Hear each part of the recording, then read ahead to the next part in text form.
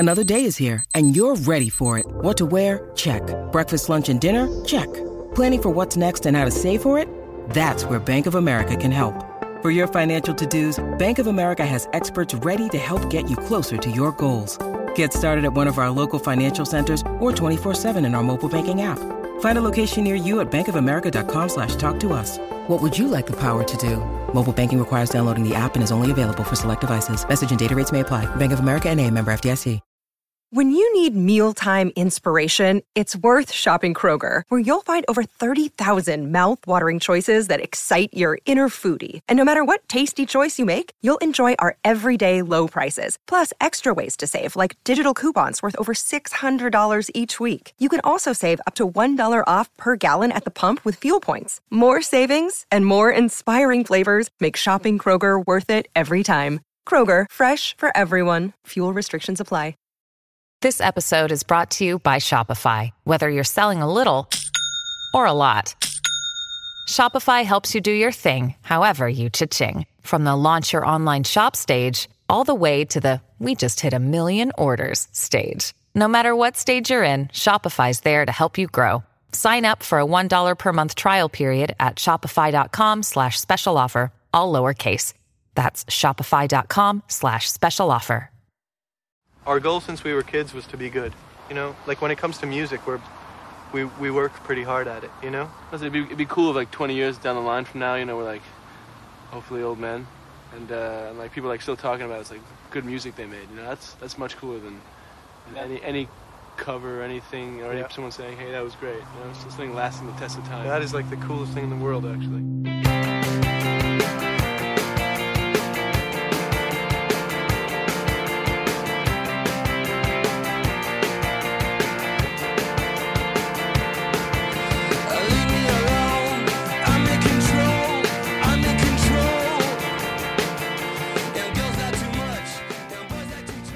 And welcome to No Filler, the music podcast dedicated to sharing the often overlooked hidden gems that fill the space between the singles on our favorite records.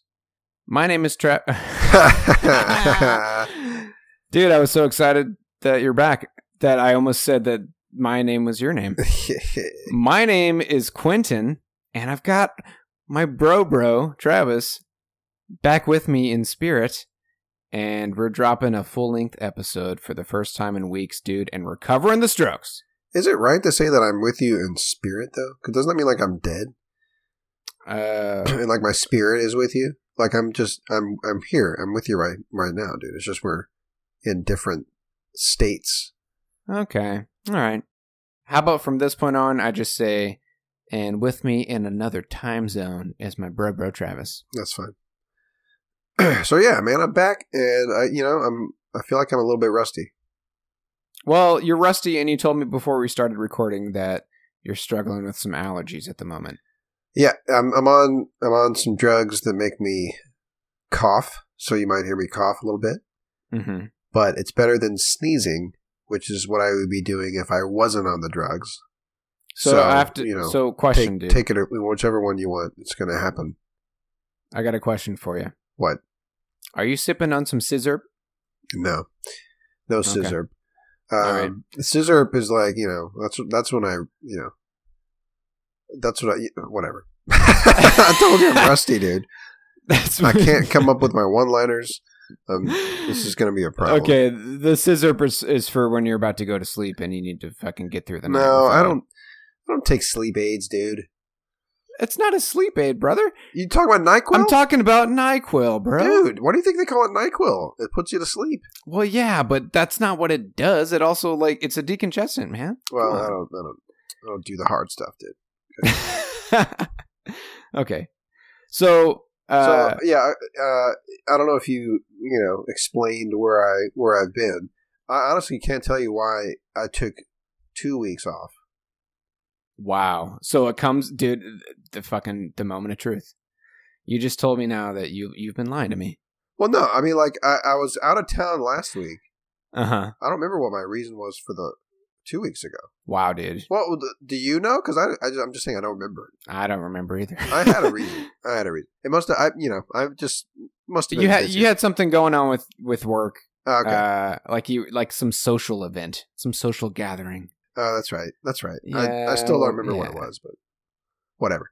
Either way, last week I was in Boston. I was at a UX design conference for front-end developers, and it was dope. That sounds boring. Dude, it was dope. Man, we learned all about fucking inclusive web design, responsive typography. Get out of here. You guys talked about that? What? You guys talked about that? Get out of here. Responsive typography, dude. The future of fucking CSS Grid.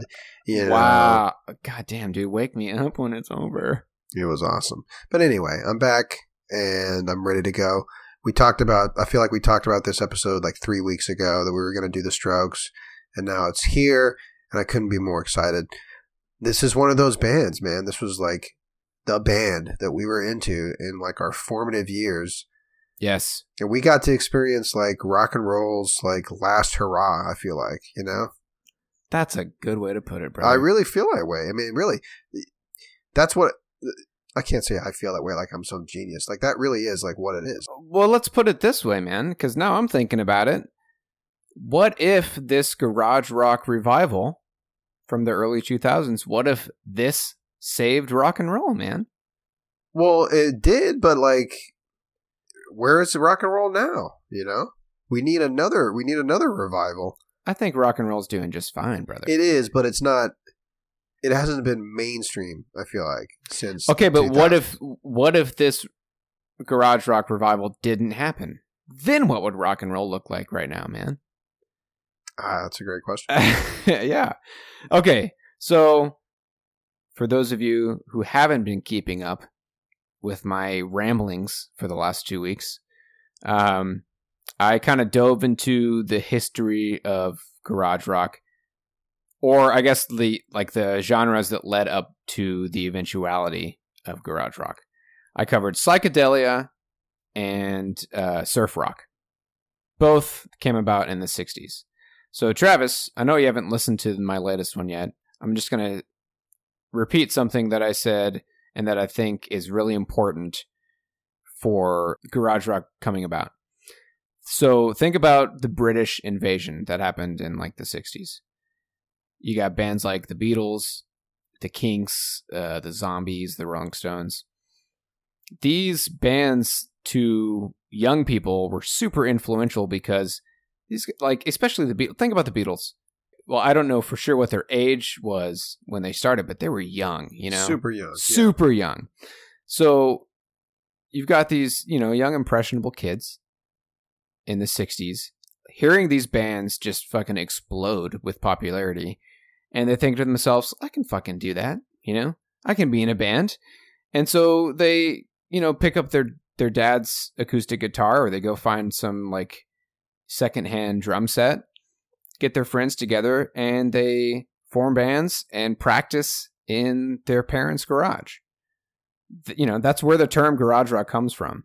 And I mentioned that, like, when you break it down, or like, the basic thing to know about garage rock is that it's going to be super basic chord structures. Usually it's an electric guitar or whatever, some distortion. And it's always unsophisticated lyrics and song structure. And that leads to punk rock and, all the genres that have split off and broken off from psychedelia and surf rock. That's what it comes down to. Just super simple, back to the roots of rock and roll. Yeah, I mean, I feel like that's what, for our generation, like that's definitely, the Strokes were that, they were all of that. They even the way that they dressed was, so thrifty, thrift store. Yeah. Type clothing, and like simple guitar, or at least on the surface it seemed simple. Right. Simple drum beats. And then, yeah, and it literally made us join bands, Yes. Literally. I think it made it to where it's like, man, anybody can do this. We can fucking do it, man. I mean, freaking Julian's voice, and we'll get into it, obviously. Yeah. it's almost not even a singing voice at all. Really. No, it's not. No. And that's what made it so great, just how lazy it was. Yeah. The delivery just seems so lazy, and lazy sounds negative, but like it worked, you know. Yeah. Just so like I don't give two shits, you know. That's the attitude that they kind of gave off, and I feel like his voice is like the embodiment of that. It almost like when you watch old live videos of them, it literally seems like he rolled out of bed and just walked on stage. You know? Yeah. I want to quote someone real quick. So their main like producer, the guy that was in charge of recording their stuff back then, was a guy named Gordon Raphael. And I'm just going to quote something from him real quick from an interview that he did. I think this was probably around 2001. But he says, the album Is This It changed a lot of people's minds about rock music. It changed their listening habits, their love of music, and an inspiration for them to start a band themselves. And I kind of loosely quoted the end part of that just to make it sound like a complete sentence. But, you know, that's it, dude. Like garage rock. And so we were in our early teens when this album came out. So I don't even know if we've mentioned the year, dude. This is 2001 we're talking about. Early 2000s. I feel like garage rock around that time for people our age, or early 20-somethings, it did inspire them to start making music themselves, you know, or it changed their listening habits, got them back into rock and roll. I think that's what's so important and special about the garage rock revival of the early 2000s. Yeah, I remember where I was when I first saw The Strokes. Like it was in our bedroom, watching it on that tiny ass old TV that we had. Yeah. And it was the music video for Last Night. Cool. And I just remember like just everything about them, man, was so fucking cool. Yeah. You know? And so like accessible. Yeah. The way they presented themselves, it wasn't necessarily a punk rock look, you know.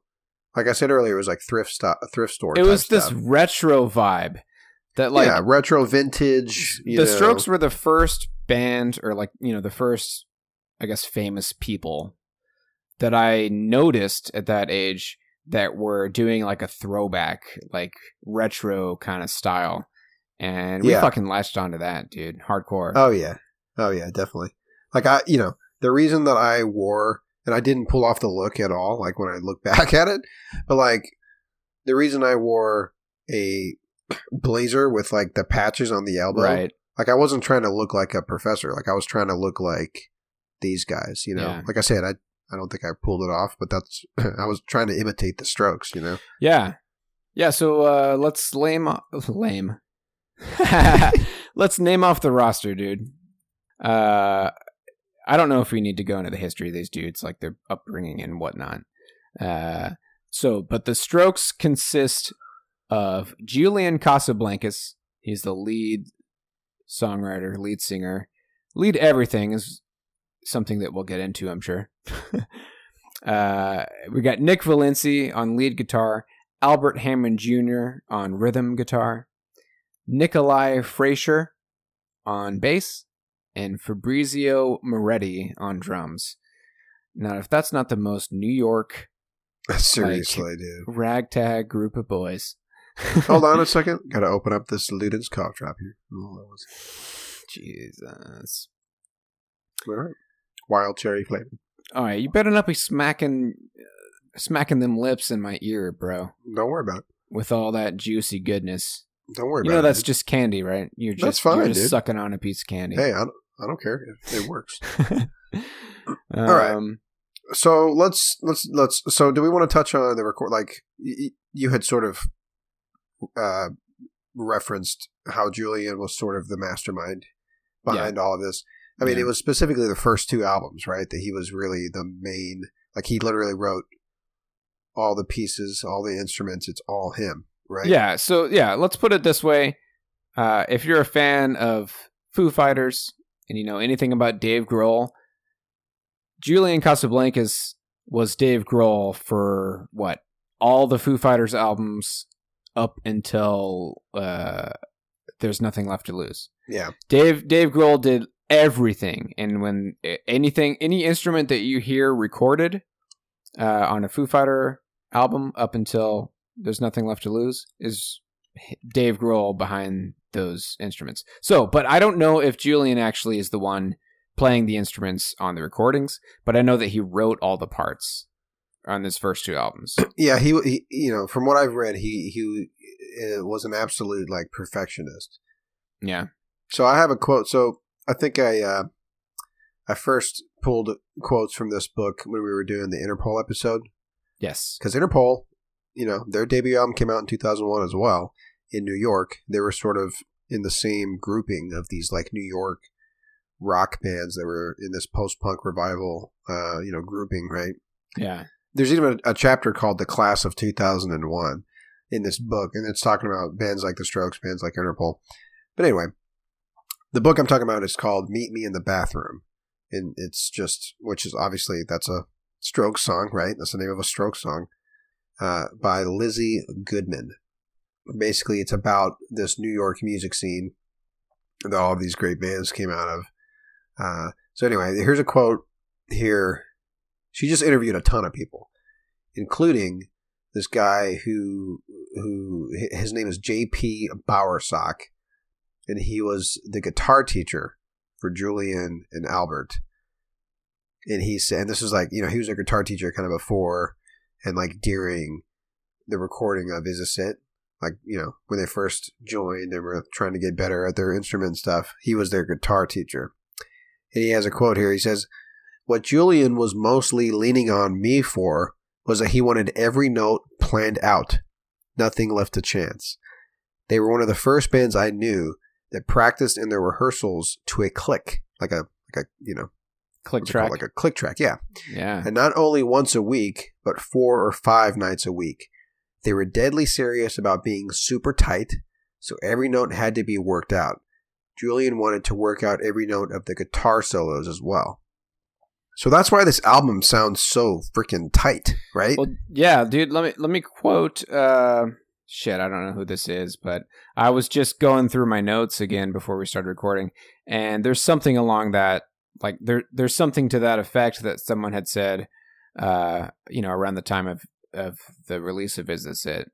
Kind of talking about that, the garage rock revival sound, and saying like, it's not like these guys are amazing musicians, but when you compare them to a band like the White Stripes, there's a lot of similarities. But the thing about garage rock is that like it's got this sort of like dirty quality to it, like this lower lo-fi kind of quality to it, and that's where, like, to your point, like the White Stripes had more of that like edge to them, Yes, but the Strokes, while still doing the garage rock thing, it sounds dirty, but at the same time, it sounds very tight and like clean almost. Yeah, and that's all Julian is, from what I can gather. It's like his perfectionism. Yeah, is where that comes across. Well, let me finish this quote here. I pulled it up here. So okay. This is from a guy who wrote a review on Pitchfork. And he says, the difference between the two bands lies in their degrees of skill. The Stripes have an air of amateurishness that belies songwriter Jack White's obvious talents. Right. The Strokes, even on their debut album, sound like experienced professionals for whom mastering the form seems only an album away.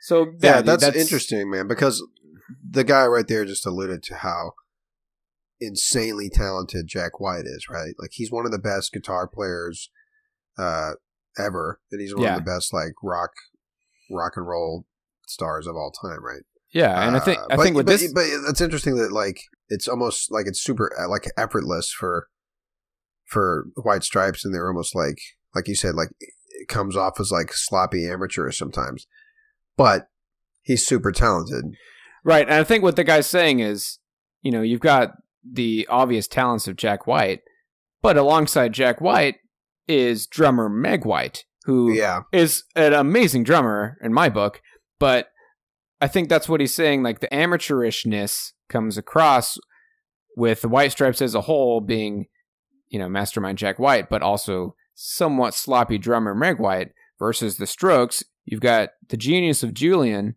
but then alongside that, you've got all these other members in the band that have been, practicing and perfecting these songs, as much as Julian has this whole time, down to a fucking click track, Exactly. But to me, I feel like that's Julian, like, knowing that, hey, we're kind of, we're amateurs. Yeah. But let's, rehearse 4 or 5 nights a week and, like, get this down. Like, every note has to be down perfectly. So even though we're writing these simple songs, like, they're going to sound super polished and, like, tight and stuff. And they did, that album is just so freaking tight. Well, yeah, and they're going to sound that way live too with all this exactly. practice. All right, let's play a song, man. Now that we teed this all up here, just to give you a taste, I feel like this song is a good intro for the Strokes and everything that they represent in this garage rock revival.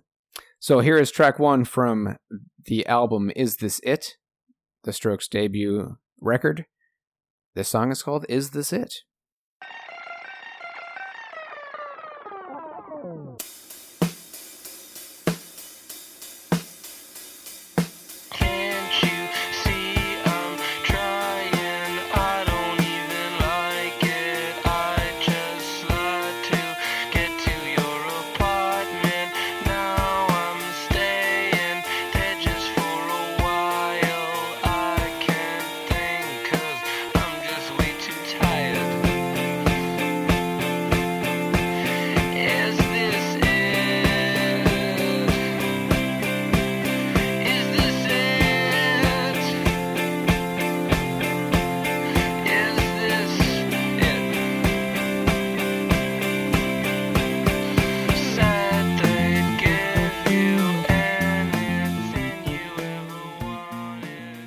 Man, what a great way for the bass player to just come in.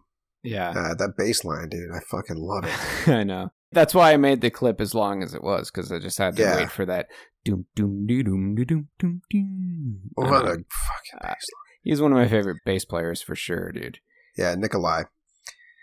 So, dude, anytime I think about Nikolai, I think about the tall guy in the back that just stood there and didn't move. With the somewhat goofy, like, Bob-looking haircut. Yeah. But it was all part of it, man. Right. Same with Albert Hammond Jr., dude. Like, nah, dude, he would move around and get He would move around, but, like, he was unique in his own way and how high up he had his guitar strapped on. That's to true. his body, You know what's dude. funny, man? I played my guitar that high because of him. Because of him, yeah. Yeah, and I remember when I joined that band, Grass Fight. If you guys remember the episode we did with Nathan Forster, where we talked about In Rainbows, that was the lead singer of that band, Grass Fight. But anyway, I remember when I joined Grass Fight, he would be like, "Why do you have your guitar so high, dude?" And I said, "It's because of Albert Hammond Jr. of the Strokes." Yeah. And that was the end of that argument right there. Dude, and Albert's a fucking beast on the guitar, I feel like, man. Just with his, like, well, the other Nick precise. He's the lead, though. Any solo you hear is Nick Valenci. Okay. Just saying. But he's got that tight, like, rhythm guitar. Yeah. Down. He's doing all that rhythm stuff, the really tight stuff. So, yeah. But anyway. I mean, and listening to the song we just played, like, it's kind of a good intro into, like, the drumming styles of fucking Fabrizio. Yeah. Because, like, he was a huge influence on my style of drumming. It's just as basic as you can get, especially in that song, dude. He doesn't even bring in the bass drum. He doesn't even step on the bass drum for a while, dude. It's just hi-hat and snare. I mean, it must have been really easy for somebody like you who had just picked up the drums recently. Yeah. To be able to sit down and play a Stroke song, right? As And that's gratifying as fuck, dude. Same with the guitar. Like, same with the guitar. I was able to pick up a guitar and play some of these Stroke songs, pretty quickly because they're so simple. And that's what made it so, like, accessible, Yeah. So before we jump to the next track, let's just talk a little bit more about Julian's voice. Just in that it's like, for me, it was I'd never heard anything like it, and he puts this, like, slight distortion on his voice, and I don't know whose idea that was. If it was his or their producer, what's his name, Gordon Raphael. I don't know whose idea this was, but it's like he's singing through a megaphone, you know? Yeah. It's like it's slightly distorted almost, you know, or like it just sounds like he's speaking through like a really poor quality speaker. Well, actually, you know what? I'll just read it now. I was going to save it for later, but I love this quote. So I'm going to quote from someone named Joe Levy, who did a review on this album for the Rolling Stone back in 2001. He says, half the time he seems to be singing through an intercom, like he's buzzing at the door, asking to come into your life. He's buzzing at the door. That's awesome. Yeah. All right, so let's dive into our next pick, and we're just going to play this whole song, dude. Let's jump to track 3 on the album. It is called Soma.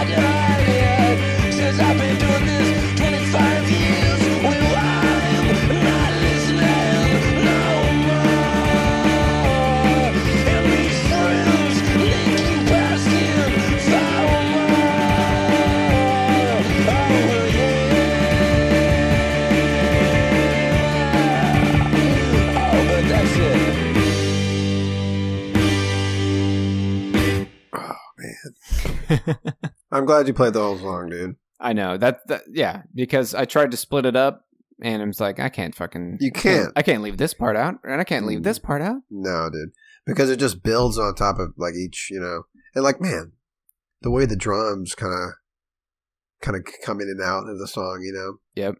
He's got that little drum fill that brings him right back in. It's so easy, man. Yeah, but I mean, and again, like super tight, like we were talking about. Yeah. But yeah, you know, I was kind of reminded of like, we kept talking about this with Paul Banks and the way that he would sing for Interpol, how, you know, he maybe starts like kind of soft and more monotone, but then he'll go into these moments where he's kind of screaming almost. Like Julian does the same thing.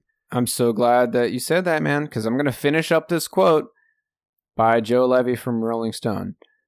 He says, his greatest trick is a pleading tear in his voice that lets him slip around the songs, crooning 1 second, leering the next, then exploding into a throat-shredding shout. I mean, yeah, it really is very similar to how Paul Banks would sing, and that's one of the reasons I love Paul Banks, you know? Yeah, and again, we're talking about Interpol here, which was one of those bands that popped up in New York City during this garage rock revival in the early 2000s. We have a whole episode on Interpol's debut album, Turn on the Bright Lights, which I believe came out in 2001, right? Yeah, that's what I'm saying. This is the same fucking time year, man. And it's in New York, too. So, like, this was just something in the fucking water or something. This energy, man. Yeah. So, should we just dive right along, dude? Jump into the next pick? Dive right along. Let's dive right in, bro. Yeah, dude. So, we're going to jump down a few tracks and play track 6. This one is called Alone Together.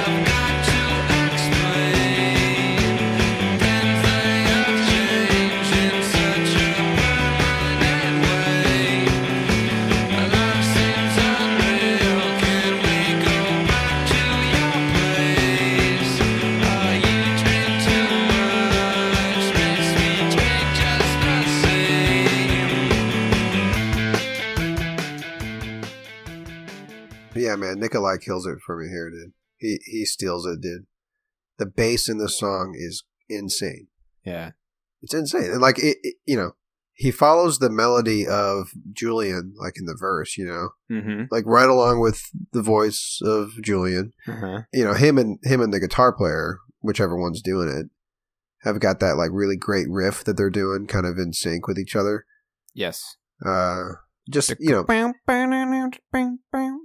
this is like, you know, when I go back and listen to this album, it's songs like this that stand out to me as the more interesting songs of theirs, you know, because they have a darker vibe to them. They're not as, like, upbeat and, like, more poppy as, like, maybe, like, Last Night, you know. Yeah, one of the singles. Which is their single. Which everyone knows. Yeah. Everyone knows Last Night. I think you're right. And yeah, I want to actually read some of the lyrics here, dude. Because like you said, and I'm with you, it's the more darker songs that I appreciate more in the album. So I'm just going to jump to the chorus. He says, "Take me away, see I've got to explain. Things they have changed in such a permanent way. Life seems unreal. Can we go back to your place? Oh, you drink too much. Makes me drink just the same." Damn. So he was only 23 during this, like, the recording of, or at least when this album came out. So, like, you know, he's a young man, probably doing stupid young man stuff, you know? Yeah. But, yeah, so you were saying earlier that, like, one of the markings of garage rock is that the lyrics are really simple, you know? Yeah, unsophisticated lyrics and song structure. Yeah. That's just quoting from Wikipedia. Sure. But yeah, I'm going to jump down to verse 2 because this is my favorite line, or my favorite several lines. This is my favorite part in any Strokes song. He says, "He knows it's justified to kill to survive. He then, in dollars, makes more dead than alive. Let's suck more blood. Let's run 3 hours a day. The world is over, but I don't care." You didn't play that part, did you? I played the whole song. Wait, didn't I? You're right. Okay, so let's just play that then. Yeah. So here is clip 2. It's got a part. It's got part of verse 2 on there, and then it fades to the end of the song.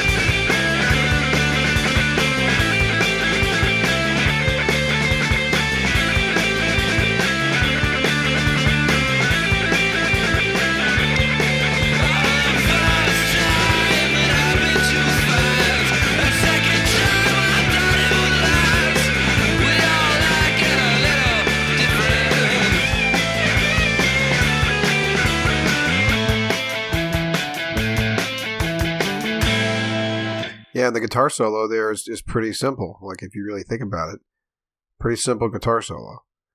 But still, like, effective. Super effective. And dude, and that's another thing that I appreciate about this garage rock revival. I mean, I feel like for the most part, you know, with the exception of these, you know, bands that came about in the early 2000s, the guitar solo was something that is kind of lost. Even to this day, like, you don't hear guitar solos that much anymore. Yeah, but they brought it back, you know. They brought it back, yeah.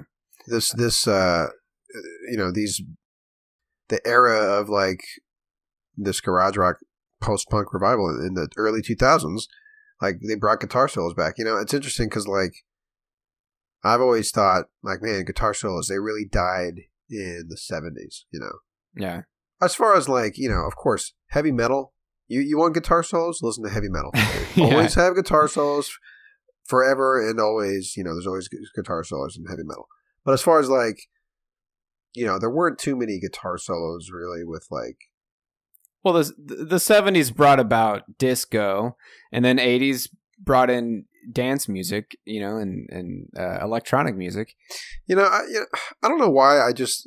For some reason, I always associate good rock music with the 70s.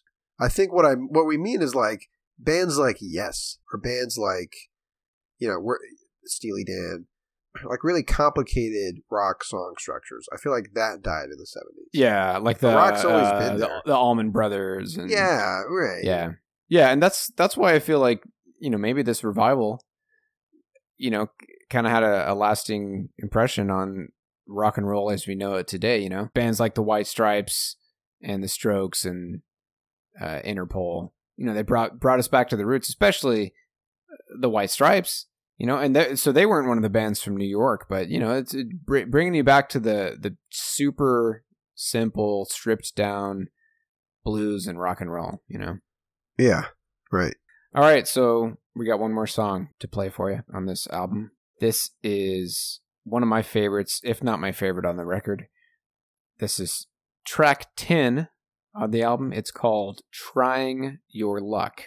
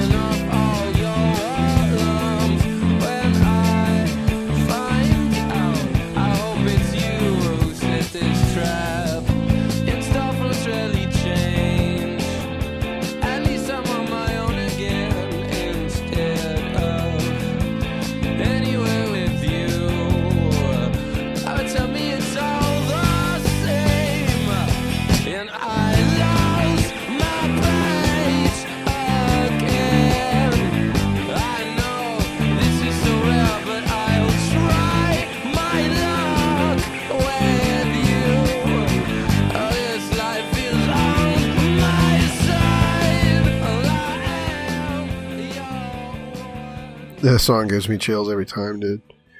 Yeah. So let's just put it this way, man. The Strokes is one of those bands that the only way they were able to pull off this simple of a style of rock was with each member of the band doing their part, you know? That song may not be as, like, intense, you know, and emotional if you didn't have, for one, obviously Julian's voice, but, like, the bass line and the repetitiveness and simplicity of the drum beat, like, just driving the song. The thing about the simplicity of the drums and the guitar, I feel like the bass lines are always a little bit more complicated. Like, he's sort of, you know, he's providing such a mood to each song, man. Yeah, kind of like he's kind of the secret weapon, I feel like. Yeah. But yeah, again, with the way that that Julian, just like with Paul Banks, man, like he will try to hit these notes that he maybe shouldn't be trying to hit. Right. You know what I mean? If you were to like assess him from like a, I don't know, traditional singing style or something, but it works because it's got this emotion behind it, especially on this song, man. It's more of like this laid back delivery and everything. Like you said earlier, man, it's like he just literally just got up out of bed and walked straight into the recording room. It's like it's almost like the words, or he's kind of dragging the words out of his mouth. Yeah, it's he's mumbling them. But then on a dime, he'll turn around and just start screaming. It's just so effective, It's very effective. And you had mentioned Paul Banks. I think he had said like he gives credit to like Scotch or something for his voice. Yeah, that's because the studio that they recorded in was like, it was cold. Like it was this abandoned mental institute or something. Wait, so he drank Scotch to warm up? Yeah. That's hilarious. In the studio. But that's one of those things where it's like, man, that's what helped his voice have that sound. And the only reason he did it was because their recording space was cold. Yeah. So it's like all this shit just lines up, I don't know what the story is with Julian and his voice. I think that's just I only brought that up because I'm almost positive that Julian was a heavy drinker, or is a heavy drinker. Yeah, sure. Dude, it's guaranteed that they were drunk.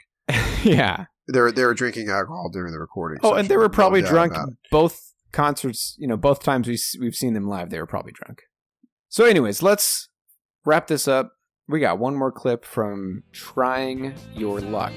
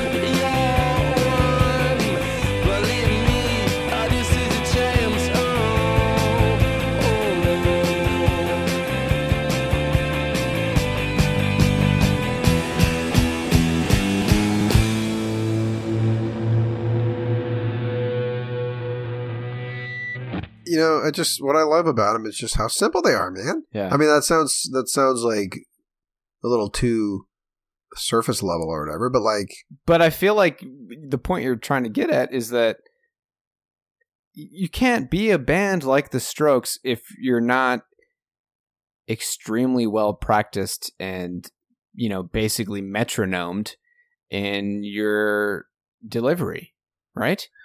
Yeah, well, yeah. I mean, that's what they were doing with the click track.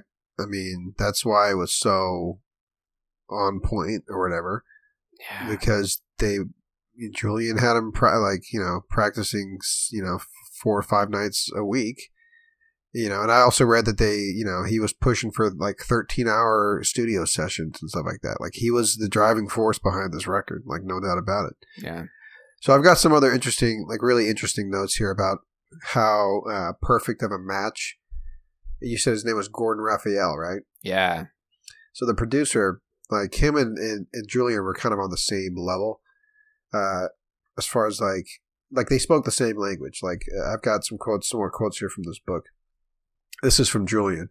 He says, Gordon just had the right ingredients for us. We tried to do the same songs with other people and they sounded totally stale. Gordon is the king of understanding abstract information.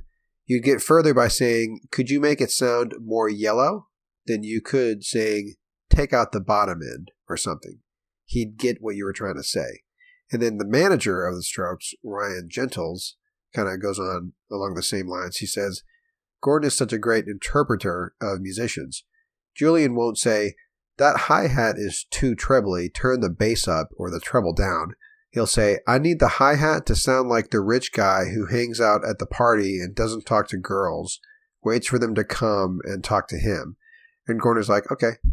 That's almost verbatim how I've heard him describe a hi-hat sound. Oh, that's so cool, man. Here's another example. It's too much like the way a sleeping bum smells on a Friday night when he's had too much booze. I don't want it to smell like that. Gussy it up and shave him. That's the snare drum sound I want. Oh my God, man. So there he said he talks in analogies like that, and Gordon understands them.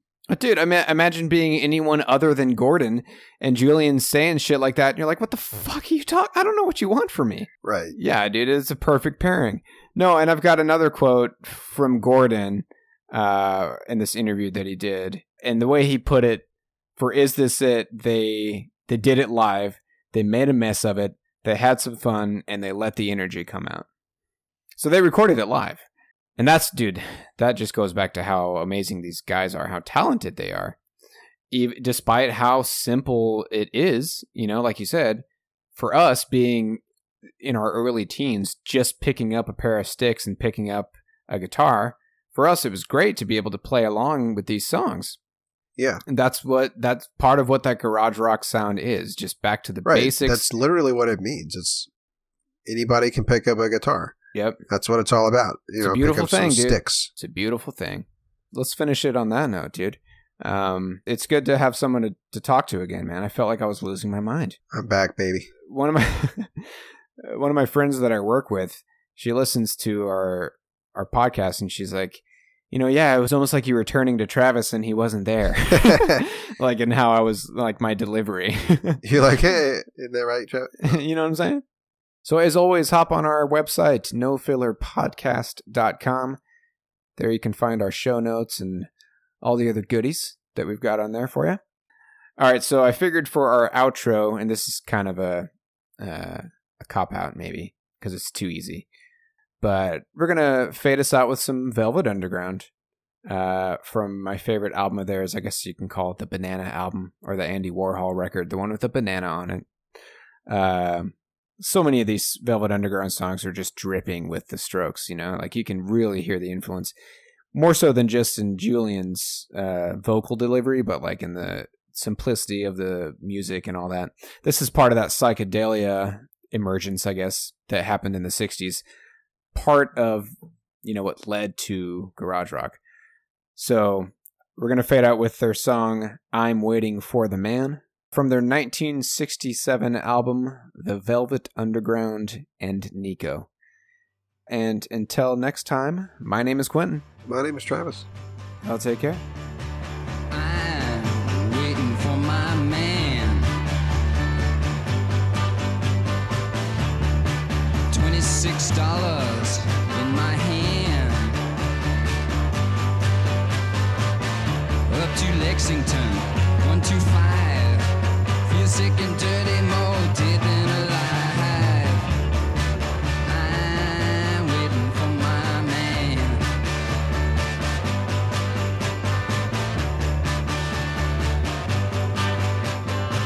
Hey, white boy, what you doing uptown?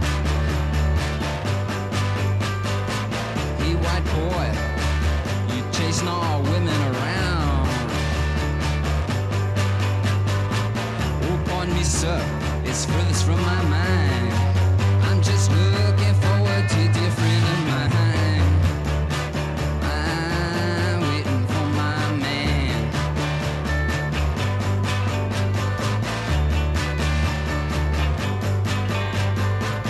He comes, he's all dressed in black.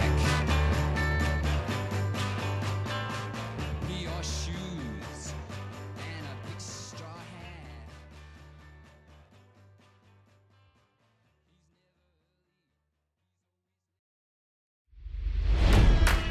It's NFL draft season, and that means it's time to start thinking about fantasy football.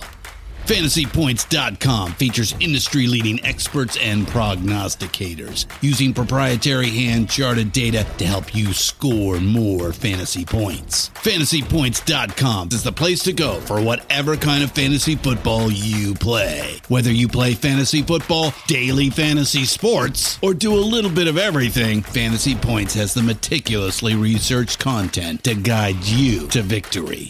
And why wait for the fall? Fantasy Points also covers the new spring football league, the UFL. Join the guru, John Hansen, Scott Barrett, Joe Dolan, and other massive names in the fantasy football universe with an exclusive offer. Use code Pantheon for 15% off any Fantasy Points package, including the all-in package, with access to every article, tool, and data nugget that Fantasy Points has to offer. That's FantasyPoints.com and code Pantheon for 15% off at Fantasy Points. FantasyPoints.com, code Pantheon. Score more fantasy points.